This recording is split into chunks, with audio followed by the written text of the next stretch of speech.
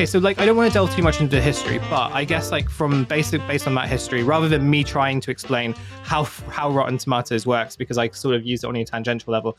Tim, as someone who probably is more familiar with the site and has probably used it a lot more and definitely has been featured a lot more, could you tell us how Rotten Tomatoes actually works? From like a user level, but also just like in terms of being a critic, how do you kind of engage with the website or the platform, whatever you want to call it? Yeah, I mean, I've been reviewing for about 20 years, something like that. And Rotten Tomatoes has kind of always been around during that time. And obviously it's grown and evolved since then. How do I use it as a critic? Is interesting. There are different types of ways you can interact with Rotten Tomatoes. Some people, some critics, they just have the people who work at Rotten Tomatoes put their reviews up for them. They put the link under their name for a specific movie, like that Ant-Man movie, for instance. So when Quantumanium comes out, there are people at Rotten Tomatoes who find reviews across the web, put it for each individual critic's name, pull out a blurb, and then label it as fresh, which means essentially thumbs up. The old Siskel and Ebert system of how, like a movie, don't like a movie. Or rotten, which means that they don't like, the critic does not like the movie.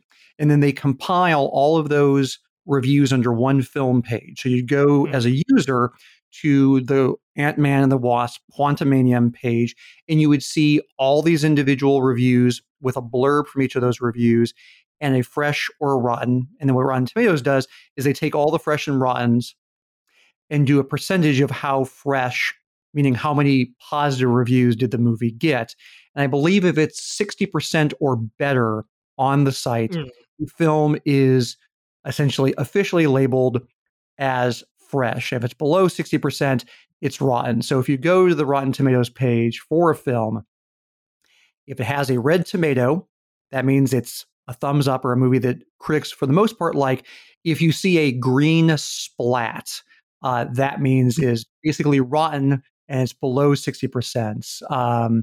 And I don't actually have the editors put up stuff for me. I do it myself, and you can actually ask them to do that, because I actually like being able to control when I put stuff up, and also like what the blurb is. And also sometimes they will be mistaken about whether or not a review is fresh or rotten, and I like having control over that, so I can actually sort of control when I put those things up and if I actually think it's fresh or rotten.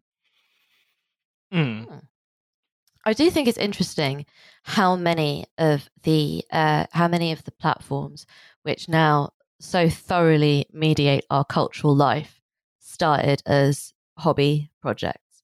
I think that's quite funny. It's quite bleak, but also quite funny. Also quite funny that we can't have democracy because because someone was like, you know what, let's do a fun school project. Not that Rotten Tomatoes is particularly expressive of a lost democracy, but yeah, no, it's interesting. Is it something? I mean, it depends on your opinions of The Last Jedi, really. Oh yeah, no, I mean it does, yeah. and I'm hoping that by the end of this episode we are going to be able to put to bed once and for all the question of whether or not The Last Jedi was a good film or a bad film. And actually, I don't want any discussion of any kind of middle ground between that. And I think that's what's interesting about the Rotten Tomatoes aggregate system in the first place is that it presents a kind of flattened critical picture of what kind of someone's response to a film is, and it feels as if, and I don't know how much the film industry sort of pays attention to the kind of the aggregate scoring of Rotten Tomatoes. I just realized that even the name of the site sounds really silly in my voice. I can't say Rotten Tomatoes. I'm sorry, I can't do it. I can't do it. So I've got to say Rotten Tomatoes. I appreciate that sounds silly. I apologize to the listener for the fact that this sounds silly in my voice. I think the fact that it's now owned by Warner Brothers feels like one of those quite funny obvious conflicts of interest. I mean, one of the things that's really interesting is your assessment that flattens in certain ways criticism is, I think, an apt one. But it's funny how it's in some ways the modern version of that argument that Roger Ebert and Gene Siskel dealt with back in the day when they did their show, and they sort of pioneered this thumbs up, thumbs down thing for each at the end of their shows. They would have like a rundown of the movies they had reviewed with a picture of a thumb up or a thumb down. And it became such a iconic way to let people know if you liked a movie or not, that studios, advertisers would put 2 thumbs up on like movie ads for a film to let people know that Siskel and Ebert, who are the most sort of influential critics, they gave it a thumbs up. Well, there's a lot of backlash in the critical community because of that, because it's like, well, for 2 reasons. One is is the job of a critic simply to say, yes, it's good, no, it's not good, because it seems very sort of simplistic. And then also, where is the nuance? Because, whether you're a film critic or not, if you go to see movies, there are certain movies that you see that are kind of in that weird middle ground. Like I will often joke, like if I could use like a shrug emoticon sometimes for like my grade of a movie, I would love that, because sometimes a movie is just so marginal and doesn't inspire really kind of love or hate that it just sort of sits in that middle region. And that's a hard movie to write about in certain ways. It's a fun movie to write about because you're kind of like weighing the pros and the cons of a film. But if you ask me, well, is it fresh or is it rotten?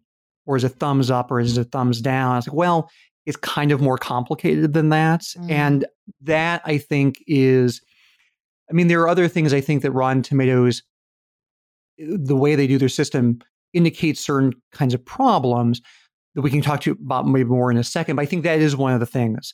I think that, to your other question, though, Phoebe, I think studios care a lot about what that fresh rating is. I mean, you will see, I don't know how it is in other places, but definitely in the US, you will see TV ads for blockbuster films with a certified fresh in the ad. They will mention that because it's that important, because especially for like big blockbusters, the studio wants you to know, yeah, you're probably going to see it anyway, but critics also like it.